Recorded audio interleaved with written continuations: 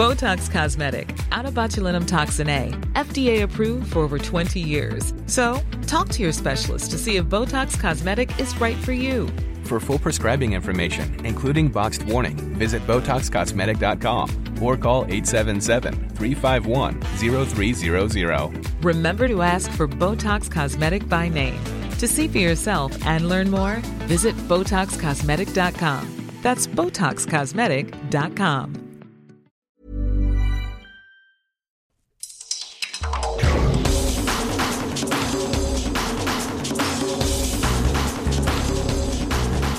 Bula Vinaka and welcome to the World in Sport. I'm Vinnie Wiley. This week, arise Sir Michael Jones. Vanuatu football remains on a high and FIFA World Cup qualifying resumes in Oceania. But first, Teufaiva Stadium has been given the all-clear to host Tonga's Pacific Nations Cup rugby tests against Samoa and Fiji next month. The Ikaletahi have not played on home soil since 2009, while next Friday's test against Wales had to be relocated to Auckland. The Tonga Rugby CEO, Fe'a Vunipula, says they can't wait to play in front of their home fans. I can't thank everyone concerned enough. Our government, Prime Minister, Deputy Prime Minister, all the ones, the consultants who deal with the pitch, the ground, the playing area, and also the contractors who are doing the work on the grandstand, changing rooms and upgrading all those works. It's massive. It has been 8 long years. The Kalita have been playing in exile, playing overseas, and Tongan people always look forward to bringing them home, hosting them here. And this is a golden opportunity for them to perform here, particularly with Rugby World Cup 2019 qualification against Fiji and Samoa. Home advantage is huge, so hopefully we can draw on that, provide incentives and extra motivation for the boys to perform well. The Kaletahi really do need to win both of those games to, get amongst those top two in the Pacific Nations Cup to obviously get that first opportunity at automatic qualification. Yeah, that's right. And you mentioned the grandstand and the changing rooms and I guess some of the light fittings, that sort of thing. That work to complete that stuff, is that still being completed at the moment? Yeah, work is running in accordance to schedule being set.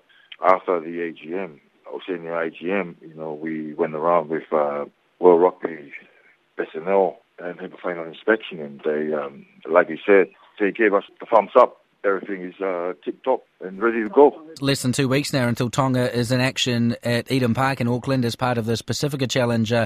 Obviously, that was a game you hoped was going to be in Nuku'alofa, but not to be. So you've got Wales at Eden Park as part of this event, which also has the All Blacks Samoa. So that's a great occasion to be a part of as well. And obviously, a squad will be named very shortly for that. So exciting to get the boys back on the field as well, and a valuable match ahead of those World Cup qualifiers. Oh, it's wonderful because given that most of our players are New Zealand-based or New Zealand-born, I think it's another extra bonus for them to play in front of their families, their friends and relatives in New Zealand. So it's all good for us. In terms of that game, because it was initially going to be a home game for Tonga, but now it's not, does the Tonga Rugby Union get any money from the ticket sales or anything like that? Or Yes, that's our agreement. If the attendance reach a certain threshold, there will be a distribution of funds to us in Samoa, and hopefully we will exceed the threshold, and we can take advantage of the opportunity being afforded to us by World Rugby and New Zealand Rugby Union. So New Zealand and World Rugby they're covering the costs of organising it, and then, as you say, if enough people attend, Tonga and Samoa will then get some return from that. We are grateful to all the opportunities that we have, not only in the Auckland game, but also in here in Tonga. World Rugby is doing all they can to help us generate some much needed funds to help in running our union. So it's we are excited, over the moon with all the arrangements that are in place. In years gone by, the amount that the national players have received when they are on test duty has obviously been up for debate. Will there be will the players get a a set, a reasonable payment when they do come into camp at the end of this week? Unfortunately, we have been relying on government players' allowance or players' salary, and that's the case for now. But, if we will have extra funds generated from these matches, then obviously they are number one on the list. But, I don't want to promise a lot, because that hasn't been the case recently when I started. So, I'd rather in my cards to adjust. That's Tonga Rugby CEO Fe'a Vunipula. The All Black great Michael Jones has been knighted in the New Zealand Queen's Birthday Honours List. Jones, who is also a former Manu Samoa player and coach, has gained a knighthood for his services to the Pacific community and to youth. He admitted to Megan Whelan that his new title sounded a bit odd and would take some getting used to. Absolutely, yeah, it really is. I'm hoping, and I'm sure I will still always be called Bubs by my big sisters, and Uncle Mickey by my nieces and nephews, and Iceman by my friends. But I'll have to just get used to Sir now and again. But I feel very, very humbled. But it's going to take a while to get used to it. Absolutely. This isn't the first honour you've had, is it? You've been recognised quite a lot over the years. Yeah, I was really privileged to, in 1997, to become a member of the New Zealand Order of Merit, and that was really wonderful, and that was more about my involvement with rugby. So I suppose this is quite special in the sense that it does relate to, I suppose, the work we've done within our Pacific Island community here in Aotearoa, and particularly our youth, to the work we do. So I see it as a gift in a really wonderful way. Can you tell us a little bit about the work that you do? A lot of the work has been around youth development and just putting programs in place. I think, and I really do honour a lot of the Pacific leaders who have gone before me and probably pioneered and paved a lot of the work around changing our lot in society here in Aotearoa, because like any new immigrant community, there's been a huge amount of challenges.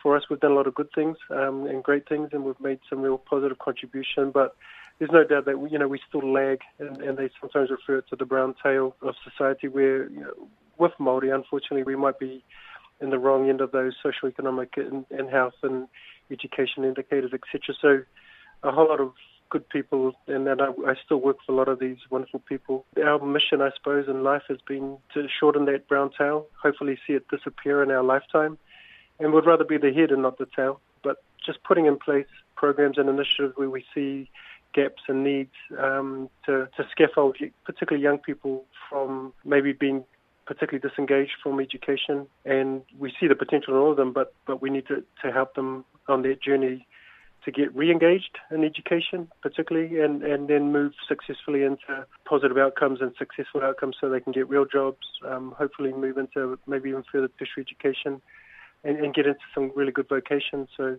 we see that as education as a key. So a lot of the work has been around that, and particularly here in Auckland.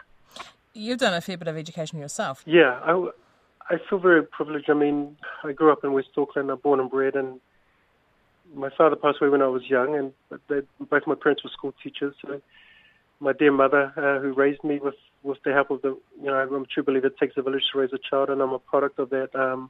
My uncles and aunties, my siblings, and then the wider community, they all shaped me and invested in me and supported me to pursue my dreams and aspirations. And education was something that was of value in our home, and it was only natural that I didn't compromise my pursuit of sport by not sort of continuing to pursue education. It had to go hand in hand. So I'm grateful I did persevere. It was tough because, we were full-time All Blacks at the time and still having to go to university, get to lectures and sit exams, etc., etc. But I'm glad I did persevere.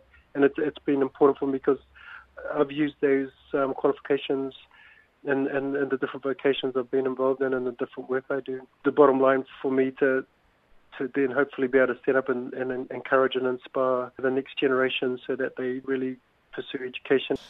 I mean, you are inspirational. You have a Matai title. You're, what is it, La'oli? Yes. La'oli? Yeah, it's a chiefly title for us as Samoans. Yeah, that's a wonderful gift too, and that you're bestowed that when you've demonstrated that you've served your family, in significant ways. So I think it's a bit like a seer in the sense that it's a reflection of when your community or your village or your people acknowledge that you've contributed and that you're a leader, and that they're sort of like they're reinvesting in you to keep going and keep doing what you do. So I'm very grateful to have that bestowed from my ainga or extended family back in Samoa. And, that also is important to keep you connected and make sure you're very comfortable in your own skin and who you are and your identity. And that's something for a challenge for us in New Zealand, Aotearoa, for a lot of our next generation is they're losing their connection and their sense of identity, and that's dangerous. So I think having a Matai title and all that means is it just reaffirms who you are and your Samoanness, so to speak. That's Sir Michael Jones speaking with Megan Whelan. The Vanuatu Football Federation says the performance of their national under-20s team at the World Cup has set a benchmark for future generations to aspire to. The Wontoks were beaten 3-2 against Mexico and Germany, either side of a 7-0 thrashing by Venezuela, who have since advanced to the semi-finals.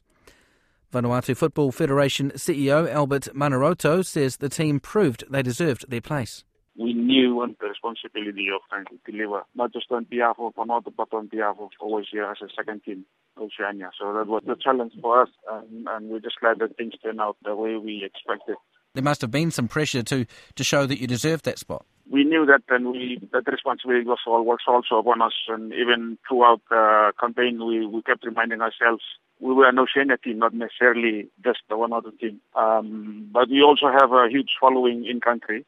It's the number one game, so the pressure was always there. And we're just happy that, we made some tough decisions, and it only, not for theatre, but also in terms of the way we allocated ourselves and reallocated in our budget in-house to make sure we could pull something off. The bottom line was to have a good performance at that level for the first time. Again, keeping in mind that scenario of our local pride as a nation, and also responsibility towards our colleagues in Oceania. In terms of the three individual matches in pool play, Mexico, obviously a tough team, started difficult in the first half, down 2-0, but the way the players responded to that, they didn't get an early goal and try and hold on. They were in a difficult position, but they found a way out of that, and obviously very hard to concede so late in that game, but, that showed some character. There's a lot of compliment that also goes to the preparation, which OFC were a big part of it. And the team spent 2.5 months in New Zealand before going off to Singapore and Korea. Took on the services of a Korean coach, which was give more insights from a higher level in the world standard of the game. So that was a commitment that was made in hindsight of all the expectations from us. I think what turned out at the end was that we got the feeling that our boys are, let's say, coachable at that level, which is a good sign for us, and which points out to the future. And a lot of development is to focus more on a grassroots level and upwards, and to the elite programs to make sure we can have that flow of the type of players we have in the country. Even though we have a small population, I think that achievement was immense for us. While we arrived on Sunday, there was a reception by the government, which was the last thing we didn't know about. There was a huge crowd waiting for the boys. It's already putting us on a limelight in country and expectation. And obviously that Venezuela game was a bit tougher, but speaking to Lambert Meltock after that match, he mentioned there were some injuries which they were able to exploit down that right-hand side, which Venezuela did very effectively, and obviously a strong performance against Germany in that last game, a massive country, a massive team. What do you think the biggest learning is for Vanuatu out of this World Cup? What have the players learned? What has Vanuatu football learned? What has the country learned, do you think, from this experience? We come from a small country that has a lot of different cultures within the islands. It's about 8 different languages. We are in the process of trying to find out what football suits us the best. And I think from a Vanuatu level perspective, that World Cup gives us a leadway into what are our best assets in moving our football forward and the type of football we play. So that was from us an opening. It gave us an idea. I mean, apart from Venezuela, and I mean, knowing that, Venezuela knocked Brazil out of the tournament in the qualifiers for the South America, so we were well aware of the fact that, you may have 11 team players, but then you have teams like Venezuela who have 11 individual players, probably 22 individual players who could change the game at any time. So that was always a challenge. That we knew that before, and that was stressed by the coaching team. For the players, I think the impact on what has happened, and given 2 games and knowing the background of the 3 teams, there's a lot to get back. We're just going through the processes now of reviewing everything. Hopefully the technical department can come up with at the end to actually point out the pros and cons of not only just the 3 matches, but throughout the preparation stage and throughout the whole programs that we run in football here. And I guess one of the great challenges is how you capitalise on this, how you build on this and continue to grow. You've got individual players like Boncalo who played for the national team already and a few others in that situation. How do you ensure that what they've experienced in the last month or 2 or 3 is the first step on a bigger journey? This was already talked here, during our press conference, what was the prospect of this team or some of the players being part of the national team. I think the answer was quite clear that all players are national players. Age categories doesn't matter. So we may be seeing quite a few of them in the national team in the mini games, subsequent mini games, which we host, and I think the government is already making commitment here. There's a lot of talk now as to what should be achieved, and there's a lot of anticipation now as to how the Vanuatu intend to approach this, particularly after the World Cup, and being that it's being played away from home, and this would be the first time they will be seeing our young players, and they are probably our best prospects for the future. And they will be a benchmark for the next generation of players to come in. Of course, a lot of other countries in Oceania, New Zealand, Fiji, New Caledonia, Tahiti, Papua New Guinea, Solomon Islands, they still have some World Cup qualifying games to play. You're obviously out of that situation already, but are there any senior internationals coming up, or is it, as you say, is it that mini games where you're going to be focusing on? So I think we just after the World Cup probably will have now to reflect on everything, and yes, I think we've planned for some games internationals. Estonia, who comes in November just before the World Cup, they're from the senior team in Estonia, so they're traveling to Vanuatu, I think via Fiji and New Caledonia. So that would be good for the team just before the mini games. Because well, then we should probably have maybe 1 or 2 just before the Estonia game, which is on the 23rd of November. That's the Vanuatu football CEO, Albert Manarato. Stage 3 of Oceania qualifying for the FIFA World Cup resumes this week. New Zealand have already sealed top spot in Group A, but Papua New Guinea and Solomon Islands can still overtake Tahiti at the top of Group B. Both teams are tied on 3 points, and PNG coach Fleming Seretslev says they need 4 more from the next 2 games. If it will be a win for each team, for example, then Tahiti will be sitting back and laughing and probably going on to the next stage. It's really a very exciting situation we have right now. But I believe very much in my team, and I believe we will be able to go on to the next stage. What's the approach to the first match in Honiara? Because I guess if you get a point away, then you just need a win at home. Are you cautious for this one, or do you go all guns blazing? No, and you say we just need a win. It's not so easy. Solomon has a good team, no doubt about it. They have very good individuals, and we know that we will face a big crowd in Honiara because Solomon Islands is really a football country. But we will have to use this big crowd also as a motivation for us to make a good result there. And we are not coming playing on 1 point. We are actually going there to win. And, of course, Solomon's had a couple of games recently against Fiji. I don't know if you managed to catch any of that footage? You could say it's maybe a bit of advantage for Solomon Islands that they have had 2 tough matches now against Fiji, and we will play them without having had any friendly matches. But on the other hand, we come very well prepared. Our players are in a very good physical shape, and they've been playing very well here in the camp, so I'm actually optimistic. And yeah, so you guys have just been mainly in camp. Yeah, we have been in camp now for more than 2 weeks, actually for 17 days or so. It's actually the good thing about being national team head coach here in the region is that since you have most of the players from your own country, you can have a long camp before a qualifier. It's not the case, for example, if you're in Europe, you will only have the players 3 or 4 days before you play, because the clubs don't allow their players to go earlier. So in this matter, it's actually an advantage to be national team coach here in the region. That's the Papua New Guinea football coach, Fleming Seretslev. And that's the World in Sport for this week. I'm Finney Wiley. As always, thank you very much for listening.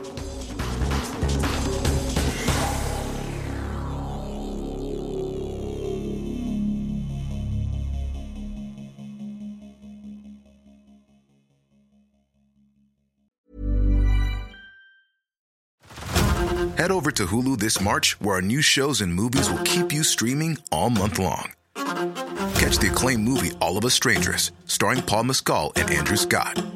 Stream the new Hulu original limited series We Were the Lucky Ones with Joey King and Logan Lerman. And don't forget about Grey's Anatomy. Every Grey's episode ever is now streaming on Hulu. So, what are you waiting for? Go stream something new on Hulu.